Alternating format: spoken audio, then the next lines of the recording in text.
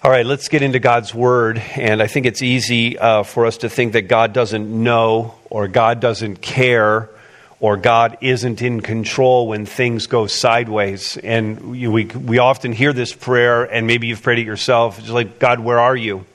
As if God is absent from the situation that we're going through.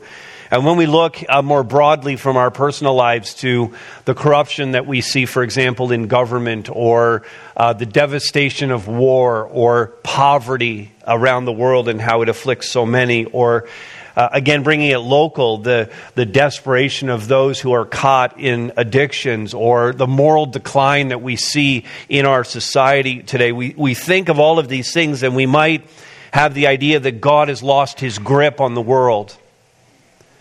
But in fact, everything is happening in your life and in this world according to God's determined will. Now, you may believe that, but you have to understand that that's a bit of a controversial phrase. Let me say it again. Everything is happening in your life and in this world according to God's determined will. In other words, nothing is taking God by surprise. God is never saying, oh, that's how that's playing out. I mean, God is never saying that. He's never wondering. The purposes of God are not being thwarted in any way, but are being accomplished perfectly according to his appointed time. And as we resume our study in the Gospel of Luke today, and the passage we're going to be looking at in Luke chapter 22, the conspiracy to take Jesus out begins to come together. They mean to destroy him and to end his life and his ministry. And Jesus had made repeated predictions about this very thing, about his suffering and his death leading up to this moment. We're jumping into Luke 22, but we've studied the entire gospel, and we've seen over and over again along the way how Jesus keeps saying, I'm going to have to suffer and die. I'm going to be turned over to the leaders. The disciples, in fact, are about to hear another element of that plan and how it's going to come together, and the fact that one of them is going to betray him. You start thinking about betrayal, personal betrayal. And if you've ever been personally betrayed, you know how very painful that is. And in fact, we could hardly imagine anything else in life more painful than a friend, a loved one who betrays. And as awful as that is, it too is part of God's plan to bring about his kingdom to earth. And that kind of makes the point. As awful as betrayal is, it's part of the plan to do something good and awesome and glorifying to God and beneficial to us. It makes the point that no matter what is happening in the world or whatever is happening to me personally, God cares deeply. God is accomplishing his will. The purposes of God cannot be thwarted in my life. That's the main point of this message. That's the thing I want every person to walk out of this room today absolutely convinced from the Scriptures that the purposes of God cannot be thwarted, no matter what's going on in my life. So let me pray for us, and then we're going to get into Luke 22. Let's bow our heads. Father, again, coming together, I'm struck by your grace, your goodness toward us, and gathering us together in your name and giving us your words to speak to us. And Father, we're going to wrestle down this idea that even the evil things, even the hardest things we go through are part of your determined will for us. And I pray today that we could rest in that. And Father, that you would continue that process of transforming us into the image of Jesus Christ as we surrender ourselves to what your word is saying today. So God, this is a work that no one in this room, no human being could ever accomplish. And so we need your Holy Spirit right now to help us. Help us to grasp your word, to believe it, conform our will to yours, and then to live this out. So, Father, hear our prayer and bless this time, I pray in Christ's name. Amen. Amen. You agree with that prayer? You with me, Time Change Weekend people? Are you with me? All right, let's go after this. The purposes of God cannot be thwarted in my life, though I may face fierce opposition. That's the first thing we'll lock down here. Though I may face a fierce opposition. Let me read the first 6 verses. This is Luke 22.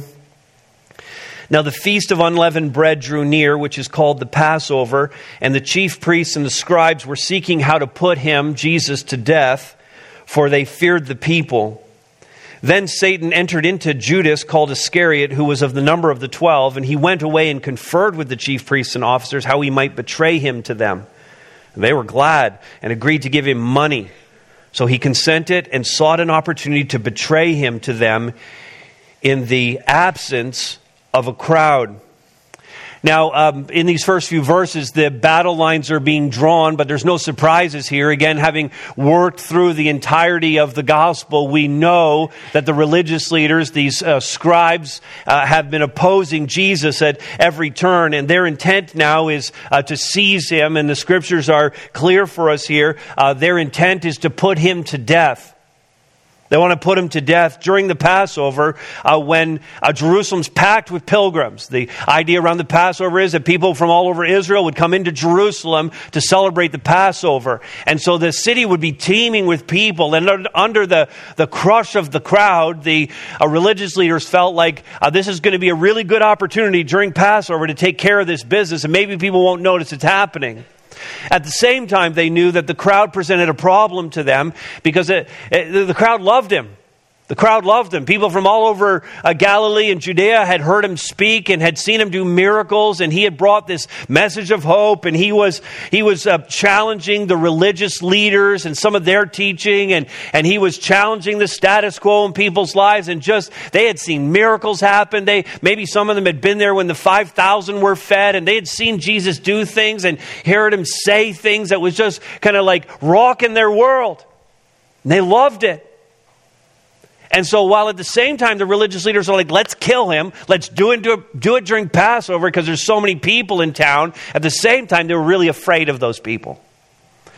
And they knew that when they were going to seize him, that seizing of him had to happen at a time when the crowd wasn't around. And so they have this plan, and these chief priests and scribes are going to carry it out. But they weren't the only opposition that Jesus was facing. In fact, the religious leaders, we find out in the text here, actually had 2 co-conspirators that helped them pull it off.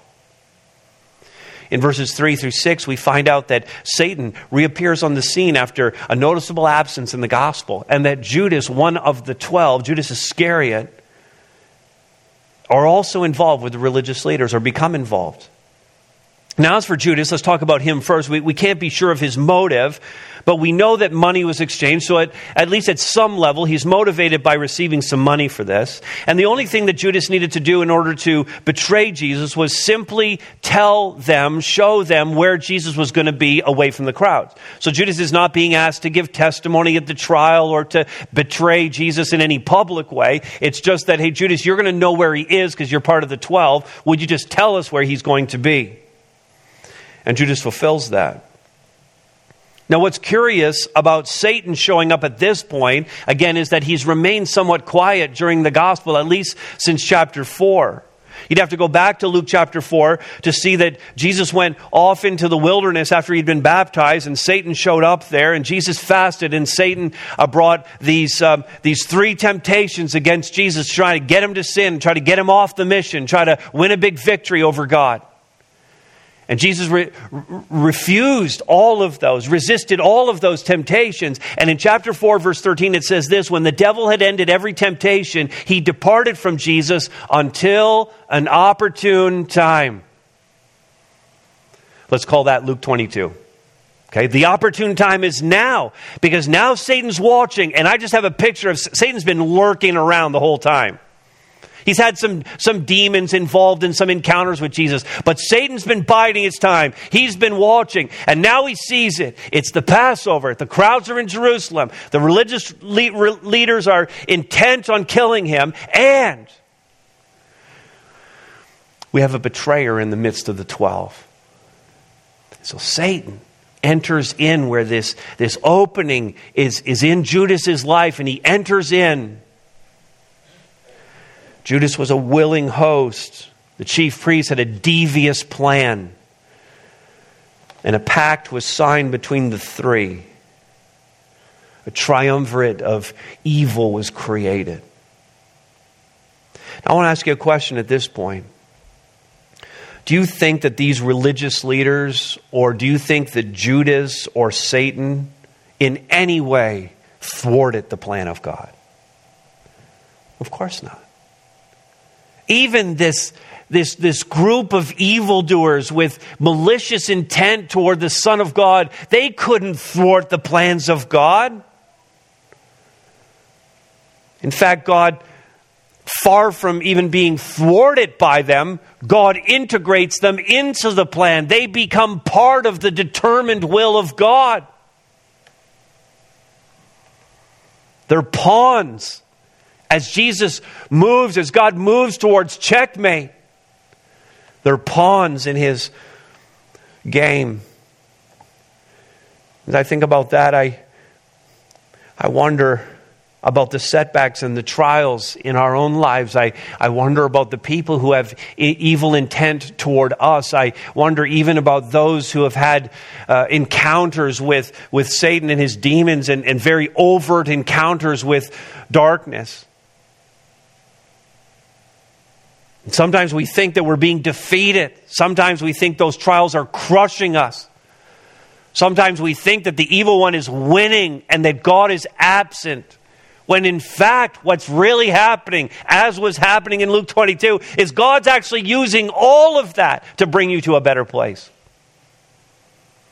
That this is all part of God's determined will for our lives. Because the setbacks and the trials and the evil intent of people and even the overt work of Satan are not a match at all for Jesus Christ. The all-knowing, all-powerful God will accomplish his glorious purpose in and through you by any and all means, which includes evil things that can happen around us. But listen, now, there's a caveat to this.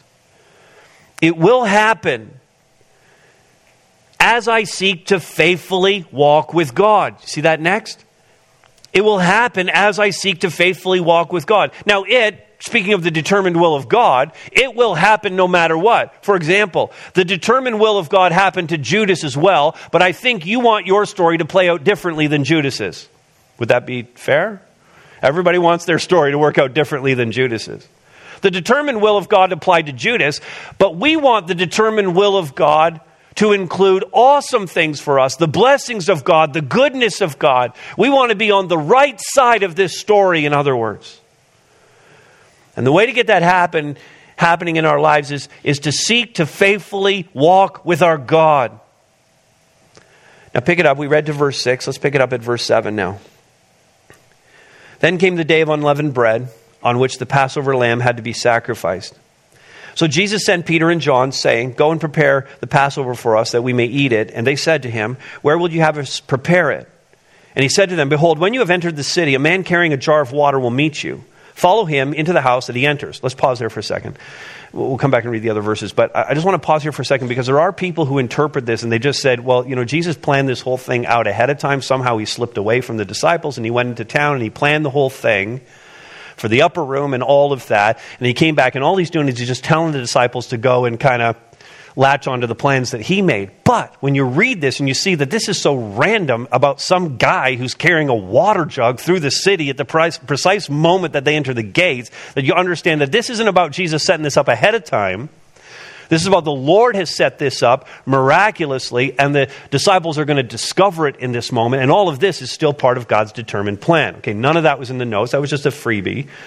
as we kind of go through here. He said to them, behold, this is verse 10, you enter the city, a man carrying a jar of water will meet you. Follow him into the house that he enters, and tell the master of the house, the teacher says to you, where's the guest room where I may eat the Passover with my disciples?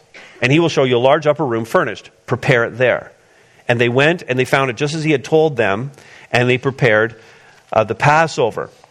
Now, you could just write in the margin here that what's going on here is it's party planning. Okay, this is just responsible party planning is going on right now, but there's something way more happening here, that Jesus is actually modeling something for us in the midst of all this evil that's conspiring to take place, against the backdrop of Jesus knows what's coming next, that it's going to get even worse, and he's going to give his life in a few hours' time. And what Jesus is doing is he's modeling faithfulness and devotion to God in the midst of that.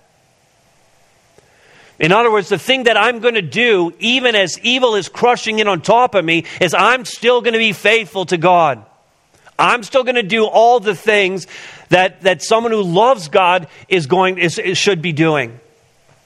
So he's modeling faithfulness and devotion to God. And the Passover meal was the God-appointed commemoration of the Hebrew escape from Egypt. It specifically commemorates that 10th plague. If you remember this from Exodus chapter 12, the 10th plague was this death of the firstborn. And when the angel of death was unleashed on Egypt, the way that the Hebrew people would be protected so that their firstborns wouldn't die was that they were to go out and take a lamb and slay the lamb and collect the blood and then smear the blood on the doorpost of their home and on the lintel of the home. And when they did that, the angel of death would come through Egypt and see the blood on the doorpost and the lintel. The angel of death would pass over. That's why it's the Passover.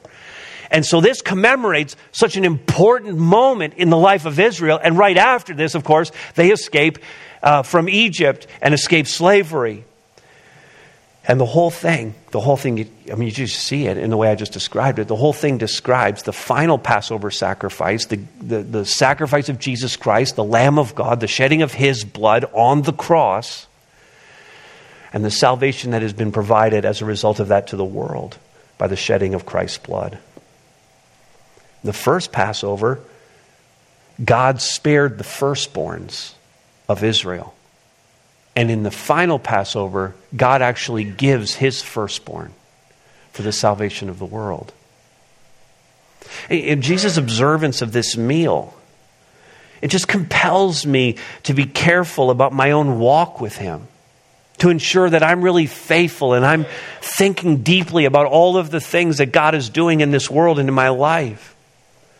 It's compelling me to give attention to these things and to be faithful, because we see all of these things as being part of God's divine and determined plan. And so verse 13, notice, they went and they found it just as he had told them. This is God's determined plan working out in the midst of people who are being super faithful to him. Now that begs the question. Would you at this very moment describe your walk with Christ as being faithful? Would you describe it as being true? Would you describe it as being filled with integrity, consistent? Do you have a fire in your belly for Jesus Christ? Do you have a burning passion for the mission? Is he at the very center of your life? Is he informing every part of your life? I think about when it's a bit of a trivial illustration, but when you have a computer and it's time for your operating system to be updated and you get that notification, the window pops up and then you say yes, and then the terms and conditions come up. And you have to agree to the terms and conditions in order to use the software. And in essence, what we're saying here is that God is downloading a new operating system when we become followers of Jesus Christ. He's downloading a new operating system into our lives. And we have to accept the terms and the conditions. And the terms and conditions are simple. Jesus Christ at the center. Click agree. I'm faithful to him no matter what's going on in my life. I'm walking with him faithfully. And if that's true, if that's you, then nothing will thwart God's good purposes in your life. But again, that's only part of it. As I seek to faithfully walk with God and, notice this next, anticipate, that's the key word, anticipate all that He's doing and will do. Are you anticipating all that God is doing right here? All that God is doing in your life and in your family? Are you anticipating even more in the future? I can't wait for that to happen. That's the key word, is anticipate. I'll pick it up at verse 14 now. We'll read to 18. And when the hour came, He reclined at table. That's the way that they celebrated the Passover, not sitting up, but reclining. And the apostles with Him, and He said to them, I have earnestly desired to eat this Passover with you before I suffer. For I tell you, I will not eat it until it is fulfilled in the kingdom of God. And He took a cup, and when He had given thanks, He said, take this and divide it among yourselves. For I tell you that from now on I will not drink of the fruit of the vine until the kingdom of God comes. The hour came. He had talked over and over again about the hour that's to come. And now the hour has actually come. This is it. This is the culmination of His mission upon earth. And you look at Jesus' anticipation for this to all happen. Verse 15, He said to them, notice this phrase, I have earnestly desired to eat this Passover with you before I suffer. That phrase, earnestly desired, literally in the original language is this: with desire, I have desired. It's the same word twice. With desire, I have desired. And Jesus is trying to find the most powerful words that He possibly can find to communicate the strength and the force of what He's talking about here. I can't tell you how much I've desired this. My desire is so strong, I don't want anything else than what's happening in this very moment. To be with you and sharing this moment with you before I die. This is the idea. I just think about Jesus. He just wants to be so present with them. To share this with them. We have such trouble today being present. Just to be present in a room with people.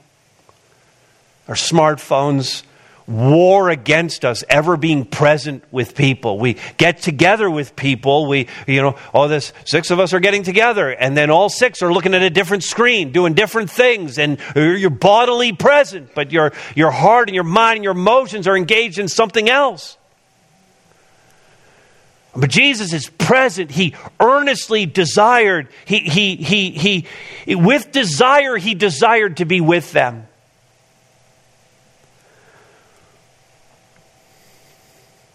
Do you have that kind of anticipation for the things of God? Did you have it this morning? Like last night, were you thinking about what you're going to do this? I can't wait for tomorrow morning. I can't wait to be with the church. Did you wake up this morning and think, I don't want to be anywhere else. I just want to be with God's people. I can't think of a better place to be. I can't think of another people I'd rather be with. I can't think of another thing to do that would be better than this thing right here. This is you saying, with desire, I have desired to be with God's people this morning. With desire, I have desired to be with my small group this week. With desire, I have desired to serve on my serving team. With desire, I have desired to faithfully walk with my God and to anticipate all that He is doing and will do. See, this is both in the present and anticipation of the future. This is a right now and a yet to come. In the passage, you see this in verses 14 and just into 15. This is about the present fellowship and the friendship of the disciples and spending this time in this gathering and having this meal. This is about the anticipation of that in the present, but it's also about the anticipation of the imminent, which is His suffering and His death that's to come. He mentions that in verse 15. And finally, verse 18 mentions the future glory and the ultimate fulfillment and the coming of the kingdom of God. And And he tells them in verse 16, I'm not going to eat this again with you. I'm not going to drink this cup with you again until we're all together in the kingdom. With desire, I have desired for that final, ultimate marriage feast when we're all going to be together. This wasn't just another Passover meal. This in fact is the last Passover. A few hours after this meal would end, Jesus, the Lamb of God, would give his life and shed his blood as the final sacrifice for sin. As we hear those words, so much should well up inside of us. We think about what Christ has done for us. We, like Jesus, should be living our lives in anticipation of joining him at the table at that future heavenly feast. And when we live with that kind of anticipation in our hearts, no matter what's happening around us, no matter how much evil is swirling about in our lives, or how devastating the trials are that are afflicting us, or whatever sorrows are being pounded on top of us, the purposes of God for good in our lives will never be thwarted. It can't be. Now why? The rationale, we get the rationale, the purpose behind all of this. Why? Because I look to Christ alone for all I need. I'm looking to him alone. I'm not looking for external blessings. I'm not looking for things in this world that are going to fulfill me and make me feel complete. I'm not even looking for those things. I'm looking to Christ alone for all that I need. And it's at this point that Jesus fulfills and changes the Passover. He transforms the Passover at this last celebration and remembrance, and he turns it into what we call the Lord's table or communion. Now look at verses 19 and 20.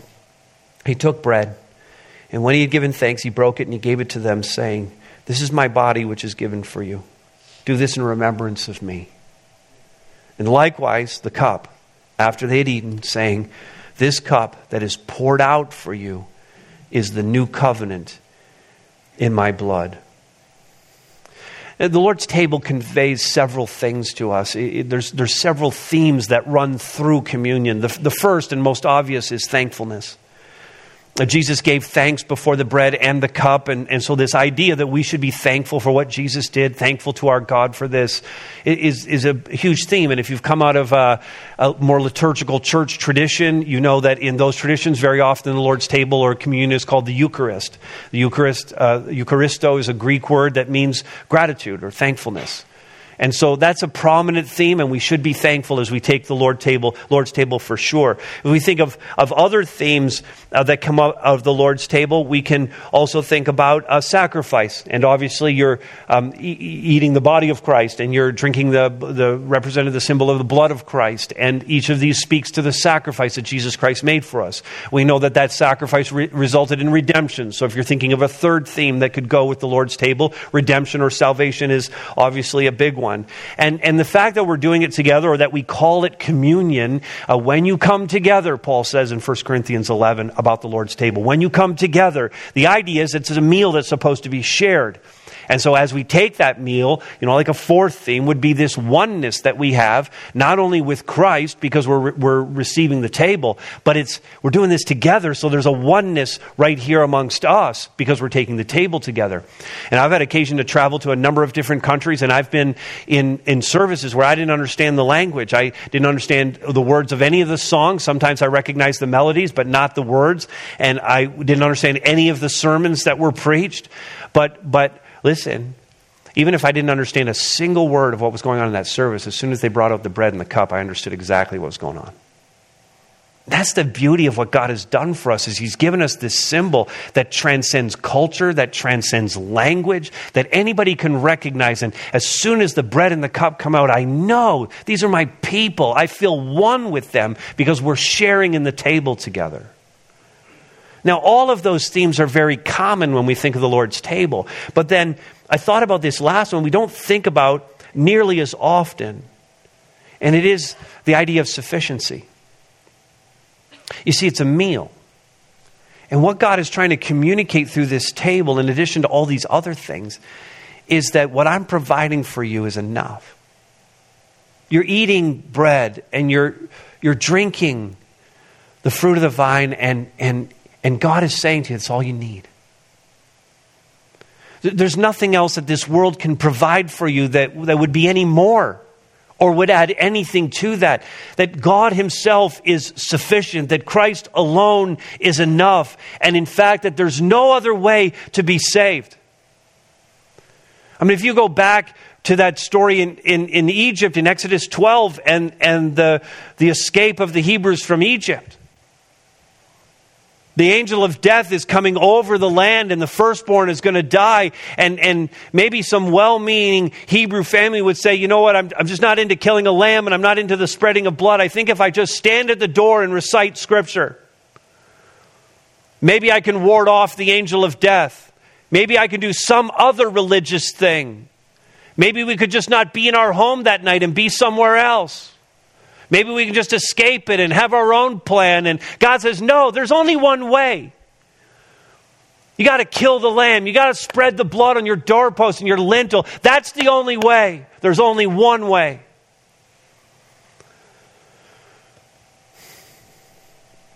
It's the one thing Israel needed. And when it comes right down to it, for you and I, the only thing that we really truly need is Jesus Christ. We actually don't need anything else. I know my body's going to fail someday. Your body's going to fail someday. Shouldn't be a surprise to anybody. I mean, just think about it. But the day is actually coming when you will no longer need food, shelter, water, the very basic necessities of life, of physical life, you will no longer need. And in that moment, when you are passing from life to death, let me ask you, what's the only thing you need? Say his name. That's the only thing you need. The basic staples to keep us alive, the things that have kept us going a lifetime, are no longer necessary. All I need is Jesus. And sadly, we filled our lives with wants and called them needs. We've burdened ourselves with possessions that are meaningless and have no value in eternity. We've pursued gain and accumulated wealth that has displaced Jesus. We've become so preoccupied with comfort that we actually have no time for the mission. And the table brings us back to the very core of what we believe. And Jesus says in the text here, do this, do this. He presents the bread and the cup and he says, do this in remembrance of me. What exactly is the this that we're to do? But at face value, I think the thing that we would all say is actually eat the bread and actually drink the cup. Do this, eat the bread, drink the cup. But I wonder if there's a possibility that there's actually even more to it than that. That what Jesus is really pointing us toward is this. Jerome Codell said that we are to make the same self-gift that Jesus made. Do this means make the same self-gift that Jesus has made. Pour your life out. Sacrifice yourself for the mission. All that Jesus has done in being faithful and loving his Father and completing the mission and anticipating everything and having this communion and fellowship with his fathers. Do this, do all of this. And if we do that, we truly are looking to Christ alone for all we need.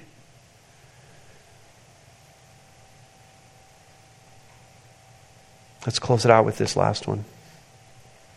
The purposes of God cannot be thwarted in my life because I look to Christ alone for all I need, and I know that he determines my way. Verse 21. But behold, the hand of him who betrays me is with me on the table. The Son of Man goes as it has been determined, but woe to that man by whom he is betrayed. And they began to question one another which of them it could be who was going to do this. Way back in the listing of the disciples, you go back to chapter 6, and so Jesus had called the 12 to himself, and then in chapter 6, verse 16, it actually identifies Judas among all the other disciples. And Luke would be the wrong kind of guy to talk about a new movie you want to see, because there's a massive spoiler in chapter 6 where he tells us right out of the gate in verse 16 that Judas is the traitor. And I'm going like, Luke, why'd you tell us that? It would have been great to build some suspense toward that. But Luke removes all of the suspense here. And so we know all the way through the gospel that Judas is a traitor. The reader knows that. But the 12 don't know that. The 12 have no idea that there's a traitor in their midst. And so as the disciples are reclined around that Passover meal, they have no idea, as Jesus said, one of you is going to betray me. They have no idea who that is. It's a bit shocking to them when Jesus says in verse 21, the hand of him who betrays me is with me on the table. One of you is the bad guy. Now skip verse 22 for a minute and then look at verse 23. They begin to question one another which of them it could be who was going to do this. I mean, that should stop us all in our tracks when we read that. It was not immediately obvious to the 12 who the betrayer was. That's how convincing he was at being a follower of Christ, being one of the disciples. It wasn't like they were sitting around going, oh, one of us is going to be, oh, that for sure that's Judas. I mean, don't you think that's Judas? Oh, yeah, for sure that's Judas. They're not thinking that. They're talking among themselves, and it says here, they're having a conversation, and they're wondering who was going to do this.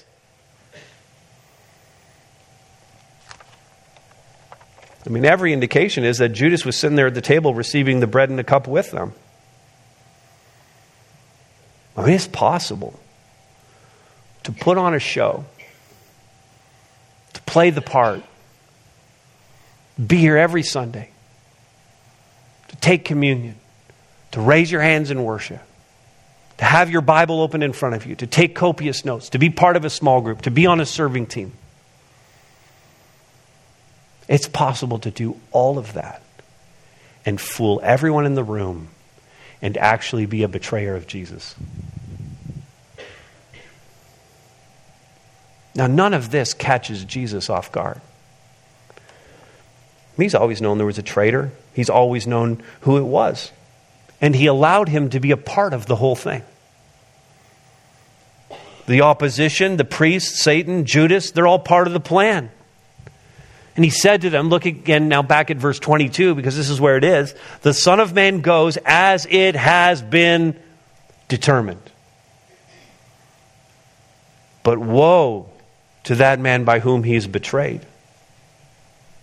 See, the answer to the sticking point about the determined will of God is right here in the verse. I mean, there can be no doubt that God is sovereign and that he determined every event leading to the cross. But the question always comes now, what about the free will of man? Are human beings free to make decisions or not? Did Judas have a choice or not? Do we have a choice or not? What we see in this passage are, we see human beings making good decisions and human beings making bad decisions. What we see in this text is Satan influencing a decision, and what we see is God's will being determined throughout the whole thing. We see all of that playing out. So how then do human free will and Satan's activity and God's sovereign will, how do those all work out with each other? Seems like a pretty big question for the last few minutes of a sermon, don't you think? Was Judas free to make the decision, or was he solely under the control of Satan, or solely under the control of God? And the answer is yes. Now, I get that that's somewhat unsatisfying. But yes, Judas was free to make the decision. Yes, Satan was influencing him and it entered him. And yes, God is determining his will throughout. You see, figuring all of this out is if the determined will of God. This isn't something that's difficult to reconcile. This is something that's impossible to reconcile from our perspective. In eternity, God will give us the picture. And so Judas is responsible for his actions. You see what Jesus said about him. Woe to that man, this is in the second part of verse 22, woe to that man by whom he is betrayed. He's guilty. He's responsible. He chose this. He opened himself up and Satan entered and God was using it all.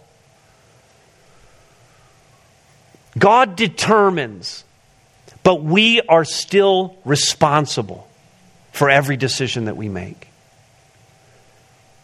And for my part, the determined will of God, as I think about it, that brings me comfort and hope. That in the midst of life situations that are often very crushing, I can still look to a God who's working it all out, who has a plan, who wants good for me. That brings me comfort. That gives me hope for the future. It brings me joy to know that my God is in control. When things around me seem chaotic, when life circumstances are out of control, I know that my God loves me. I know that he's bringing about his perfect will in my life. The Apostle Paul said it this way, Romans 8:28. And we know that for those who love God, all things work together for good, for those who are called according to his purpose. The purposes of God cannot be thwarted in my life. Do you believe that? Amen? Amen.